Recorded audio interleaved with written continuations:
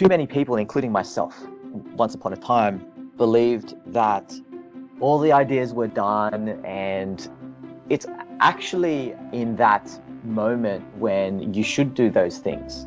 It seems like it's all been done before, but it hasn't been done by you.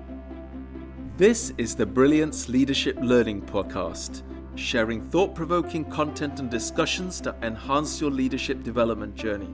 Be sure to subscribe to get notified of new episodes. Here are your hosts, Chantal Nash and Gary Norton from the digital learning team at Crotonville, GE's Global Learning Institute. I don't really know how to introduce you, Ram. I was looking at all of these things that you've done, and there's so many to list. So if you could introduce yourself, and how do you describe yourself? Sure. Well, my name is Ram Castillo. I am a formerly trained graphic designer, graduated in 2004. And right now, I would describe myself as a series of different hyphens. I am still a practicing designer, and I design customer experiences for brands and businesses around the world. And that lives in many different touch points, from print to digital to web to branding, advertising, service design, product design, a whole myriad of different touch points there. And I also have, for the last 4 years, been helping design better designers. And that, on a practical level, looks like helping emerging designers be employed and helping established designers get to that next level. And those solutions have, to this point, lived in 2 different books. So I'm an author. The first one is called How to Get a Job as a Designer. And the second one that just came out last month is called How to Get a Mentor as a Designer. And as we're speaking now, I'm in Manhattan, New York City, and am halfway done through my USA 2-month tour. And there's about 20 different cities I'll be visiting over this time. I'm also a blogger and a podcaster, and also a speaker. And all of these things have just come about through my ventures in giantthinkers.com. And it really just started off as a blog, trying to facilitate and scratch my own itch of what I felt was lacking, which was information to help my younger self, because I found it really hard to get my foot in the door in the design industry. And it's kind of taken a life of its own. And you mentioned that you got started as a graphic designer. When I was talking with Gary about setting this up, he kind of had that question as to, what does designer really mean? Because there's so many different kinds of designers. And so you touched on that a little bit, but for you personally, what helped propel you into this profession and this lifestyle, as I know you've talked about it before? Yeah, it's an ever-evolving definition, Chantal and Gary. This term designer, when you walk out on the street, I can guarantee you that 80 to 90% of people are going to say, oh, okay, so you make stuff look pretty on the computer. Mm-hmm. And it's that association to the visual, and the visual is a part of it. Of course, you have to have an understanding of how the idea will live, or the solution. But the other part of being a designer really ties back to 2 other pillars. So if visual craftsmanship was one pillar, the other 2 would be having a business mind, being a business thinker, and the third pillar would be problem solving.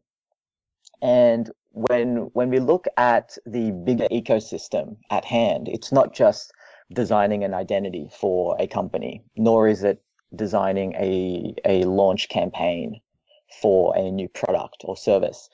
That's all actually at the tail end, at the very end of the interactive experience or the interaction. Being a designer is a lifestyle. It is the way with which you and I experience the world. I believe there's a designer in all of us, because being a designer implies having an endless amount of curiosity. It's in that curiosity, it's asking the questions: what's missing? How can this be better? And so when you think about that, you actually have the capacity from a micro standpoint to a macro, really looking at reverse engineering the outcome that you're after. And I think what separates a good designer from a great one is someone that really takes that question of what is the objective to a level of emotion and intent.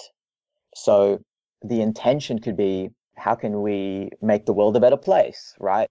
And that can live in so many different ways. The main thing is not to assume that the answer is already feeding the homeless or more housing. I think it can, those answers, and then even more. It's like, it's the ability to explore and to never assume, and to dissect many different avenues, and cultivating all of that, and then making a decision. You had mentioned in a previous interview with Flipsnack that being a great designer and skilled communicator are both expressions of influencing human behavior and interaction. I loved that, and I think what you just said connected back to that, because in life, that's really what we're trying to do, right? We're trying to communicate our messages, but do that in a way that inspires action or that helps somebody else to achieve their goals. So when it comes to doing that in your everyday life, even if you're not a designer, I mean, you mentioned that everybody is really a designer. How do you think that anybody can take that kind of mindset or skills in a design approach and apply it to everyday problems or to maybe just their own life? Yeah, that's a super great question. I think in simple terms, when you look at where you are right now, if you really look at the position that you're in right now, everything that you have right now all started with a thought. It all started with an intentional idea in your mind, and you worked towards that. Now, that might be as simple as a tangible object that you wish you wanted, and then you saved for it, or a holiday, or that job that you've always wanted, and you've worked really hard for that, and you took, the side steps, and then the forward steps, and then some more side steps, sometimes some back steps, but you eventually made your way to that place. And I think when it comes to designing for the everyday person, that's exactly it. It's just that they might not be in tune or too conscious about that method. When we look at design, it is a combination of a ton of research. It's a combination of collaborating with others. It's a combination of releasing it or trying it as a phase 1 or maybe a 1.0 version, iterating, and then tweaking and going at it again. Design is never a destination that you reach.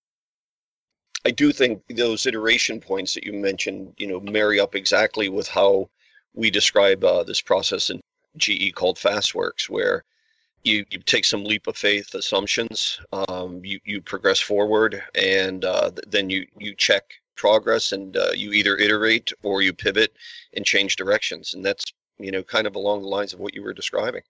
Yeah, and I'm just trying to think of an example here. So for the everyday person, right, like, or anyone listening, I think that the main thing to do is to have a plan. What are those phases? What does the first iteration look like? And one thing that I have found through my ventures and through the projects that I've worked on, I was able to work on McDonald's Create Your Taste last year in Sydney, where you build your own burger. Basically, you go up to a McDonald's and you use the touch screen, and you don't interact with a human being until the server is presenting the burger to you on a wooden board. And when you look at projects like that, the product had already been communicated well before that, like 2 months before, if that, even maybe a bit more, through other touch points, especially through email and through the Facebook page of McDonald's, or all those types of things. And when you look at the outcome of a very large organization like that, to something as simple as I don't know, learning Spanish or getting a bit more comfortable in front of 10 people in a room to present your idea. All of those things can be reverse engineered. And I think what scares a lot of people is that they make things worse than they are. I have a very measured approach to things. So if one was to say, oh, I'm not that great in Photoshop or Illustrator or InDesign or Premiere Pro or anything like that, I actually would then question and say, well, how good do you want to be? Because Adobe is going to update every 5 seconds anyway. So you can never keep up. So what's the minimum amount that you need to upskill? What is the amount that you need to get quote unquote good at Spanish? What's the minimum amount that you need to be comfortable in front of an audience? Is it 10? Is it 1,000? And how does comfortable look like? How does getting good look like? You know, too often we find people that say that, you know, I want to be rich. You know, there was this guy that this emerging designer who said to me during Q&A, he goes, my goal is to be rich. I just want to be swimming in it. And I'm like going, oh my gosh, here we go. And he's like, yeah, I was like a million, a billion. I'm like, how do you even know how that looks like? And he just said, I don't know. I just want to be rich. And then I said, okay, well, how does, I don't know, 150K a year sound for you? And this, mind you, this is like a 19, 20-year-old kid. And he said, oh yeah, 150,000 a year. Yeah, I could do something with that. So oftentimes when we look at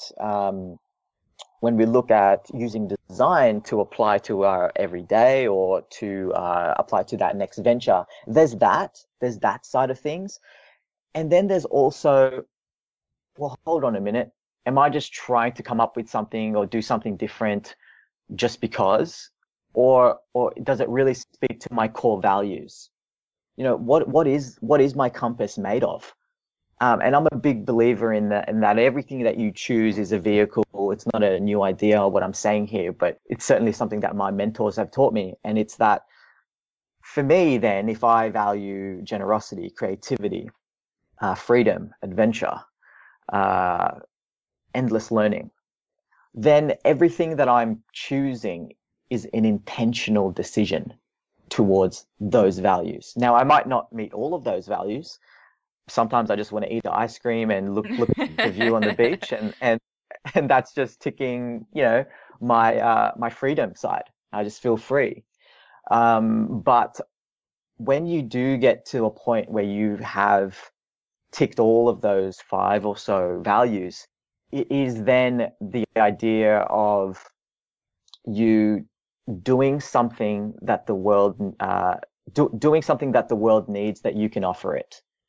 And I often say that to a lot of emerging designers who have all these crazy ideas, right? The ideas are actually, it's not that we're not in a shortage of ideas. Right. We are not at all in a shortage of ideas. We are in a lack of what patience and sacrifice and hustle really means. And that is that it's not 4 months and then you try that one thing and then you throw in the towel because you're not getting the results you're after. It's 10 years, if not more, of going at it every single day. And yeah, I think that we are in a culture of instant gratification, but it is in that world of comparison. There's an NFL coach who said that comparison is the enemy of happiness. And we live in this world of just scrolling through feeds. And so when I going back to your question on being a designer and a skilled communicator are both expressions of influencing human behavior. We all have that gift. It's just that we need to define our objective more specifically and measure that outcome.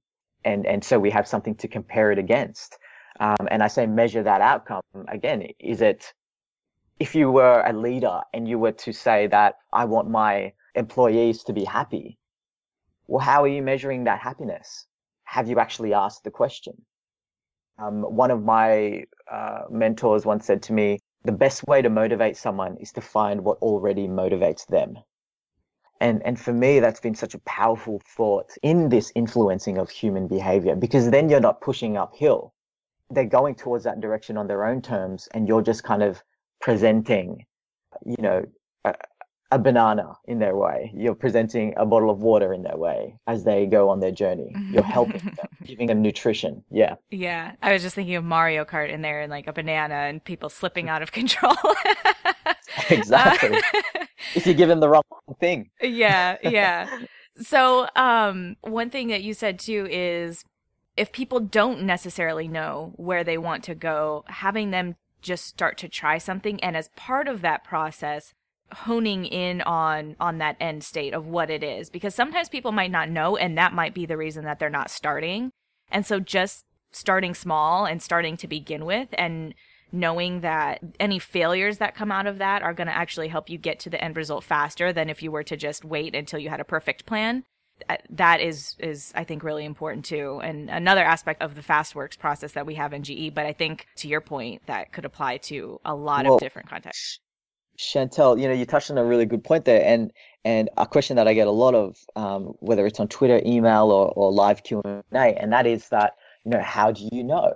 How do you know that this is the thing that I should go all in on, or how do you know if this is right for me? And my answer to that is very simple, and it's that you don't know, and that's not a bad thing. It's the whole spaghetti on the wall. Chuck the spaghetti, see what sticks, and genuinely try it for a significant amount of time. You only know what you know. And I know that might sound ultra simplistic, but I think that there's two parts to that. There's people are too much into the theory and not diving into the practice, the daily practice. And then there's the not doing it for enough time to really find out. Because when you look at innovation, when you look at anything that was truly innovative, it was never voted upon by the general population. It was seen as crazy talk. When you look at innovation, they had the thing that had stopped many innovative ideas had been internal politics. It had been this culture of, if you fail, that's looked down upon, when we should celebrate failure because it's an avenue that you've ticked off as something that didn't work. Let's explore another one. There is somewhat in some organizations, a culture of cynicism. Oh no, that wouldn't work here. And it's like, hold on, have you tried it though? Have you tried it? And also embracing looking outside. It's not bad to kind of look outside and to see what are they doing halfway across the world, or not even. What are they doing in the next city? How have they survived 20, 30, 40 years of business? And it just happened to marry up with something I read the other day on the web. It said something like the light bulb wasn't invented by continuously improving the candle, right? Which in GE, we're all about continuous improvement, right? And it started to make me think when you guys were talking, okay, so, as a designer, whether it's furniture or whatever, when do you stand back and go, I can make that chair look better, function better? Like, at what point does somebody look at an object as a designer and say, I'm not going to improve on that particular thing, but I'm going to come up with something totally new, right? And I couldn't help think about all the engineers in GE and all the designers in GE that might be stuck in a rigid design, engineering type box and not getting out of the box. Gary, that's really great that you brought that up. You know what I've learned as a service designer, doing a lot of so when I say service design, a lot of what I've been doing now is projects where you design the customer experience, and parallel to that, you design the staff experience to enable that. So it's no longer just user experience and you're just designing for the user.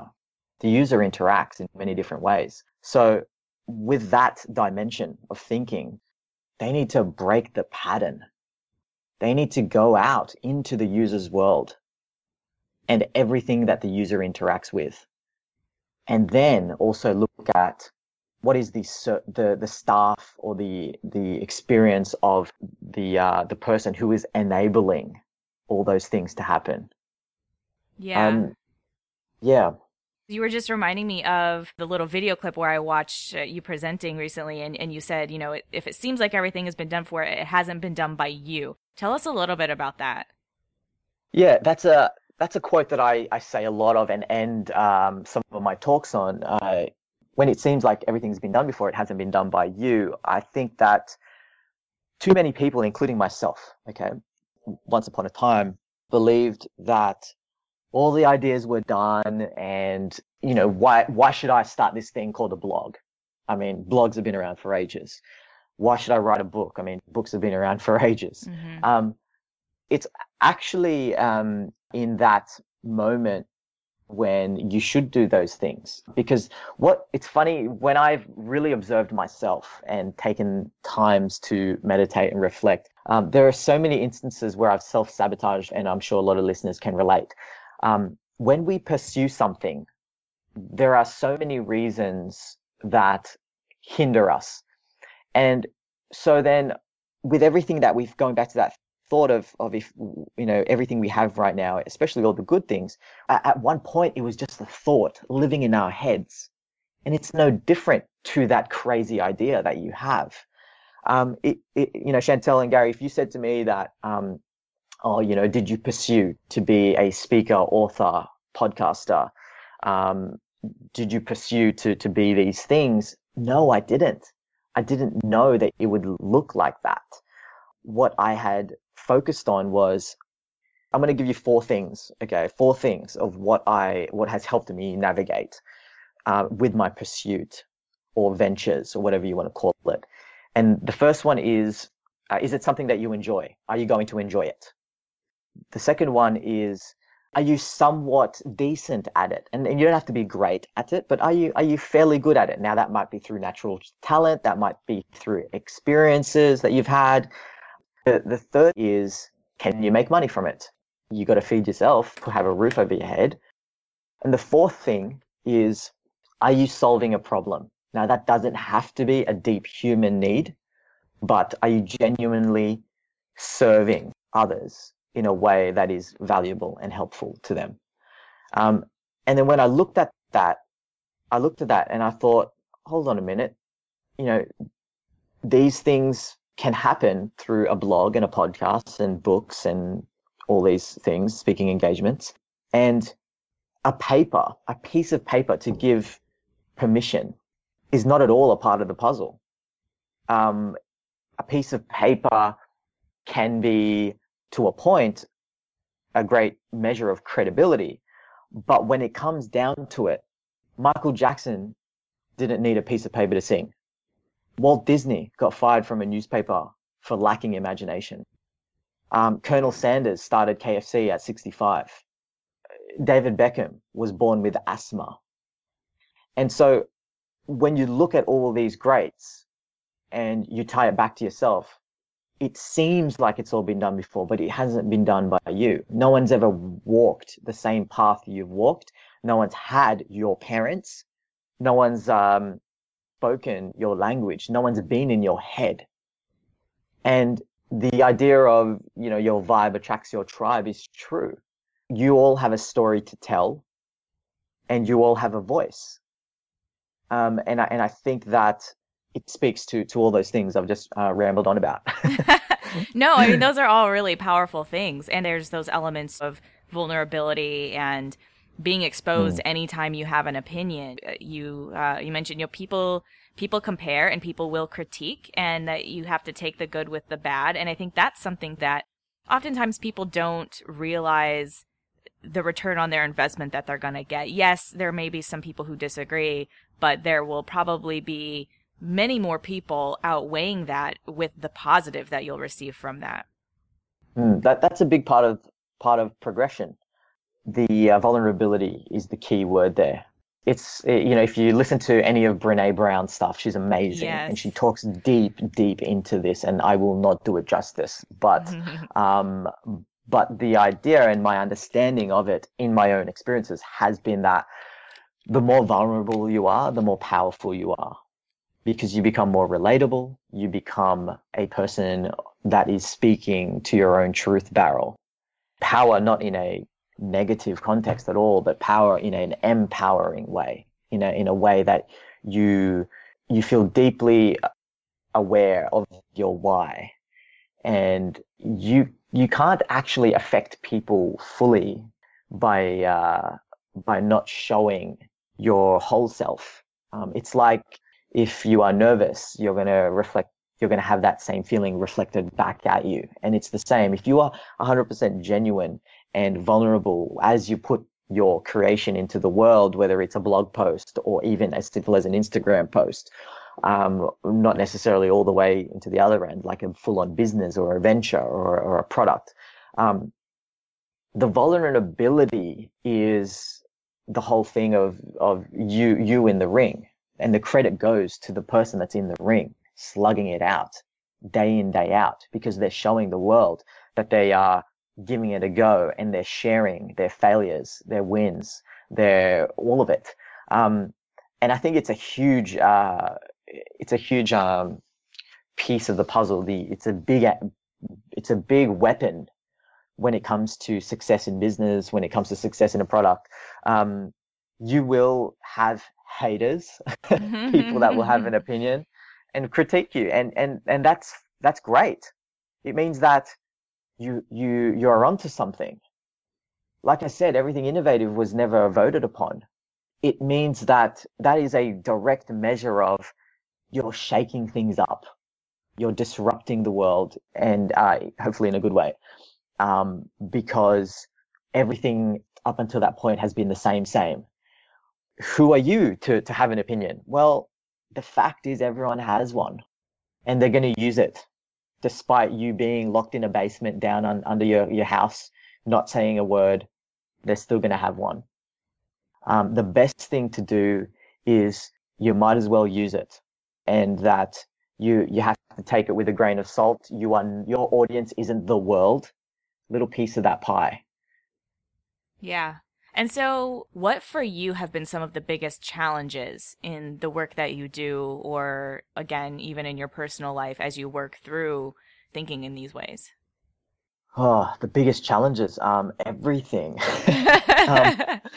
It's funny because I'm now at a point where I will go to a conference, and then people will stop me and say hello, and it's so nice, and I'm pinching myself every time it happens. But the challenge is no different to anyone else, and that's actually what I've realized.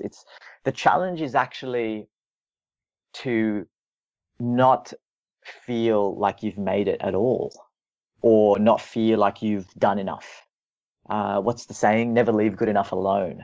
I love that. I think that more and more that I'm speaking with my mentors, and I bring mentors up a lot because I do see that as a huge part of accelerating anyone's success, anyone's version of success. So the challenges and struggles still come down to the inner lack of self-confidence, the battle in my head, the emotional roller coaster.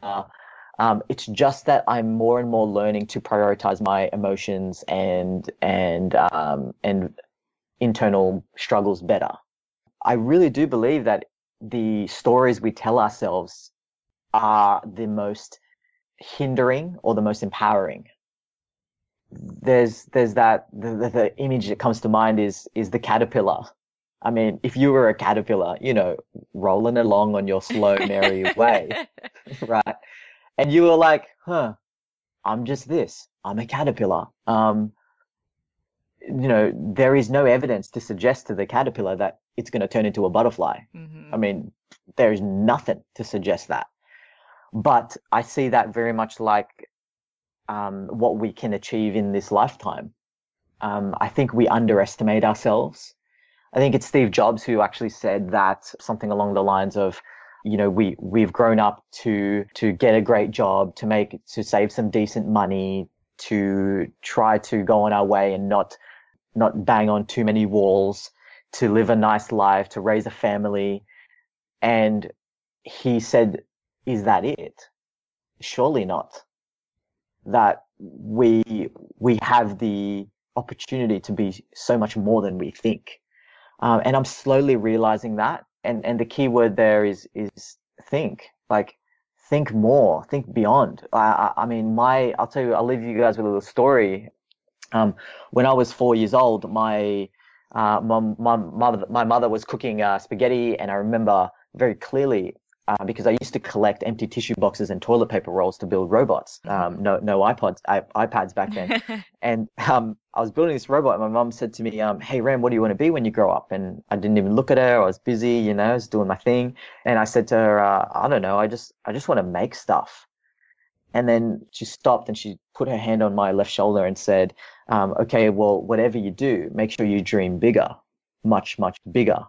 And throughout my whole life, she just kept reminding me to think bigger, be bigger than what you think you're capable of. And time and time again, I'm met with that very same drive in my mentors. One of them who said something really beautiful, and I'll never forget it. He said, keep your head in the clouds and your feet on the ground.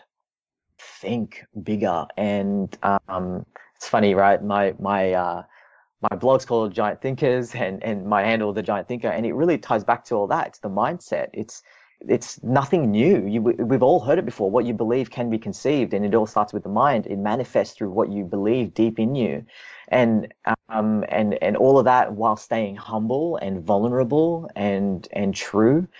It's okay. Like, you're gonna find your way eventually. It's just that we need to give ourselves more credit. We need to plant more seeds. We need to have more conversations. There's help out there, whether it's on the internet or one-on-one. There's podcasts like this. We've got to give ourselves more chances to win. And I think that the question is, well, how do you then have a better mindset? Well, how many books have you read this year? Because each book, you're diving into someone's life, someone's lifetime. So 1,000 books is 1,000 people in your army. How many podcasts have you listened to? What blog posts did you read today? There are so many ways to make it better in your head. It's just like taking a shower. You got to do it daily. Motivation, inspiration, same thing too. And so that is a big part of it, being where it's better. When you think about how to balance some of these things, which I think is a theme that we're also bringing up throughout this conversation, there's that strategy behind how you're going to do what you're going to do, or just simply acting. And then also, there's the planning of what you're going to do, and then the acting of the doing. So how do you balance those? And especially when it comes to people utilizing social channels, whether it's for learning or to get their own products or their own brand out there. There was recently an article I read, and I'm sure there's many more of them, but there was an individual who intentionally has no social media accounts at all. And the whole reason behind it was that it makes it hard to focus. And I'll have to find the article and cite it again, because I forgot where it was. But it was an interesting point, because it is like a double-edged sword in the sense that you need those things. As much as they can be a distraction, they help give us exposure to all of the different ideas that are out in the world. I mean, I wouldn't have met you had I not been poking around on Periscope one day and just wanting to ask you whether or not there are giant spiders in Australia. So exactly. Yeah. So there's that is extremely helpful, but at the same time, I can absolutely see how it can be a black hole. It can distract you from what you're doing. So talk to us a little bit about how you balance that strategizing with the doing. Sure. It really comes down to the goal setting. The goal setting are your goalposts. It's like a soccer player kicking a soccer ball around.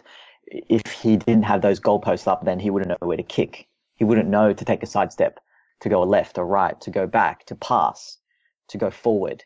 The problem is that the goal setting is either a to-do list that is a novel, and it's just paralysis of too many goals and ideas, or that the goal hasn't got a deep why attached to it. Why is it that we pay our bills right on time? Why is it that we turn up to that personal training meeting because we've paid that X amount of money and then there's a person waiting for us? Why is it that we go to work at 9 a.m.? Because it's on a contract.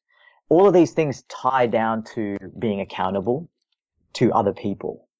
So when it comes to goal setting, I think the either that they've got too many goals and they don't do any, or rather that the goal isn't a must. It's just a should. And how do you turn your shoulds into must? Well, you've got to put more people on the line.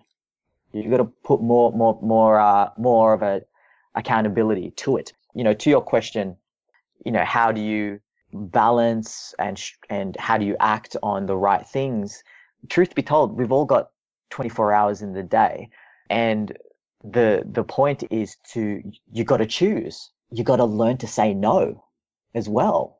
Like saying no to the right things that are not in line with your goal that you've set is good. Not going out for that drink, not getting lost in the newsfeed of Instagram or Facebook or LinkedIn. It's setting the minimum amount of time progressively to your goals. Now, take an example, my first book. I wrote that first book, How to Get a Job as a Designer, after me being in that exact rut. I was working full-time hours and I had my own personal life and the ups and downs of that. I had my blog, Giant Thinkers, to run, and my social media to stay on top of and reply back to all these emails. I do love to keep fit and try to train, 4 or 5 times a week, or at least get the body moving. And how did I write the book despite all that? Well, I applied one simple rule. It's so if you Google AIGA 10 minutes and my name, that'll pop up. But it's simple. 10 minutes a day, time yourself and commit to that 10 minutes, because I found that even half an hour was too much. Like, you can psych yourself out. If you get home, you turn on Netflix or whatever you're watching, The Bachelor, I don't know, whatever you're into, and you watch something, and then you eat a snack, and then next thing you know, you should have gone to the gym, but for some reason you can't get off that couch. And that's what I found. I knew my behavior. I knew myself well enough that what is the minimum amount of time then where that couldn't happen? And it was 10 minutes. 10 minutes was small enough for me to make some progress, and also enough for me to not psych myself out. So whether I had a migraine or I was stressed or I was all these things, I knew that 10 minutes I could dedicate to that task. And for me, it was writing the book. And that 10 minutes sometimes was just 10 minutes, and I honestly didn't write one word. But I sat there and I thought about it. Sometimes you just need to think, but sometimes that 10 minutes can turn into an hour, and it did. Sometimes that 10 minutes turned into 2 hours, and it was amazing. The momentum was there. So it goes back to, what is your objective? Now, if we look at social media as a tool, that's fine if you don't use it. But if your objective was to reach more people and to show your brand and extend your personality to others, well, that's a major downside. But if that doesn't mean anything to you, because it's got nothing to do with your goals or values, that's great. You've won. That's your version of happiness. Unbelievable. That's amazing. For me, I look at social media as a big, big part of my mission and vision of reaching those things, of designing better designers. I can't do that without social media, and I'm actually so thankful it exists, because the key to social media is in the first word. It's very simple. Be social, get out there, have the conversations. I mean, I always tell people something as simple as a blog post that you've liked, that you've read, that's moved you, that's resonated with you. Who here listening has actually written on that bottom part that says comments? So many of us have the opportunity to reach the author or the writer of that post and we just read it and then that's it. We just don't interact.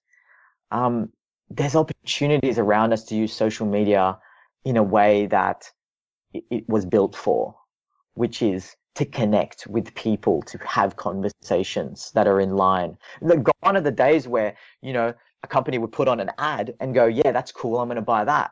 It is now not at all where the attention is. And Gary Vaynerchuk says a lot about this. The attention is in the Snapchat, in the Instagram, in the Facebook, in the Twitter.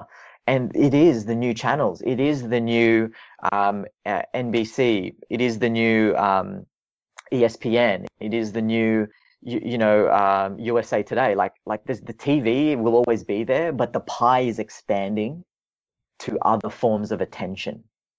And I think some people could and will argue that there's so much going on social media that how authentic are people on that? But I say that, and my approach to this is so much a part of how we learn. Even before social media came about, we learned so much socially, whether it was just through talking to other people or observing other people, that this really has just heightened the ways that we do that. So even with the negative parts, you can still learn something about people's behavior and maybe how you can influence that better, or maybe you can connect with somebody to understand them better. I'm on my soapbox a little bit right now.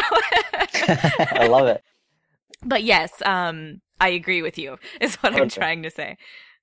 Yeah, and well, look. The fact of the matter is that everyone's going to have an opinion. The truth is that not many people are respecting social media.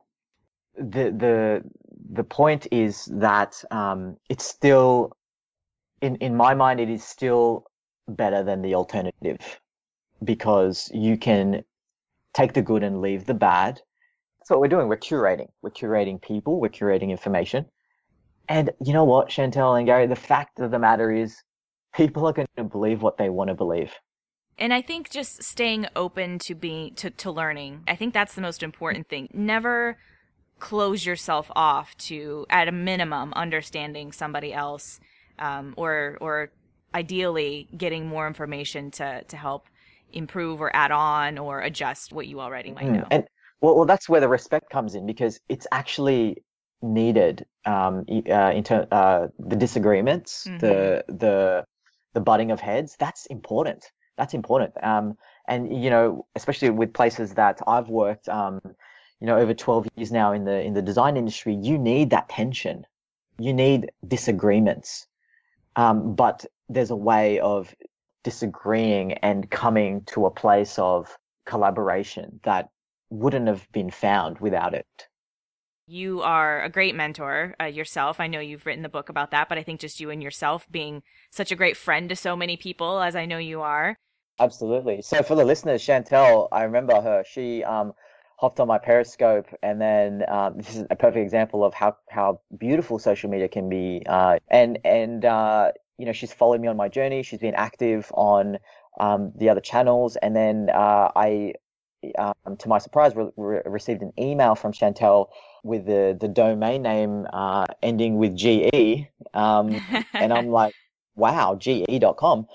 And she introduced herself, and I just felt like I already knew her. She felt like she already knew me, and we almost did this in person, because I did an event at White Plains in New York, and Chantel was saying she's very close to there, like only 20 minutes away.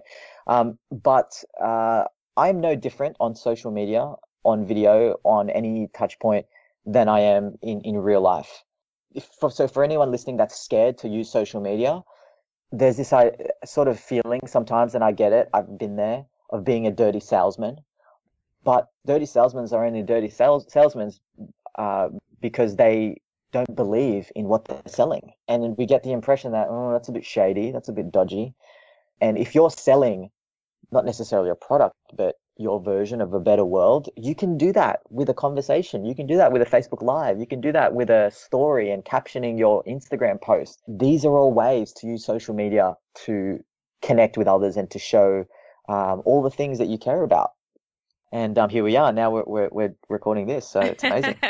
Well, thank you so much for being open to it and for your time. You are normally based in Australia. You're in New York right now. In case anybody does want to follow you a little bit, where are you headed next, or what are your plans for next year in terms of, are you going to continue to do any tours or things like that? Yes, so I am based in Sydney, Australia. I have been touring the last 2 years all over the world. I've done 44 events in 2 years, which is insane to me. That is. It's just like, wow. I don't recommend it. Catching planes, like catching buses, is Oh man. actually not as glamorous as it seems at all. It's hard work, but I think that I'm doing it to be exactly what we were speaking about, to be more authentic and to reach as many people as I can. So right now it's the 21st of November as we're recording this. I'm moving on to Charleston, South Carolina, and then I'm going to speak at Wichita, Kansas at WSU, the university there. Then I move on to Grand Rapids, West Michigan, where I speak at a whole bunch of places from universities to high schools, even speaking at Herman Miller again, and might do a side trip to Detroit, Chicago, and then I will likely go to Seattle and then back to SF and then home for a very hot, summery Christmas in December. So, but yeah, and you can all find me on giantthinkers.com.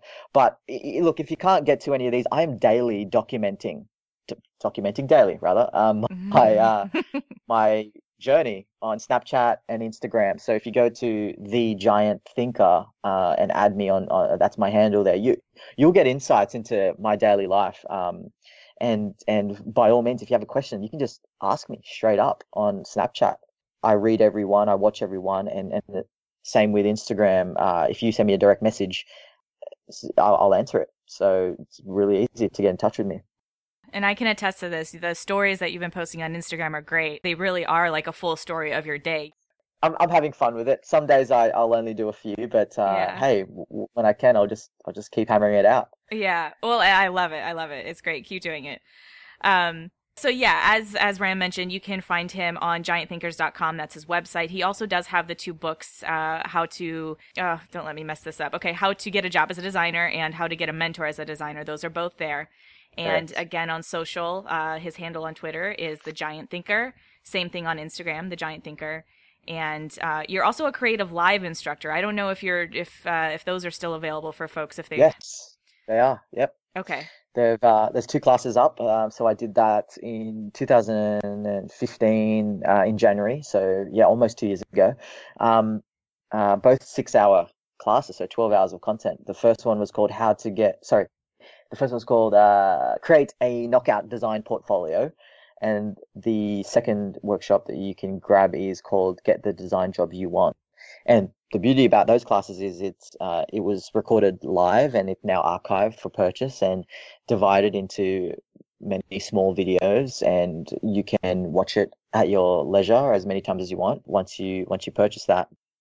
Thank you so much, Ram. It's been great. It's been a pleasure talking to you. Of course. It's been so much fun. Thank you so much for having me.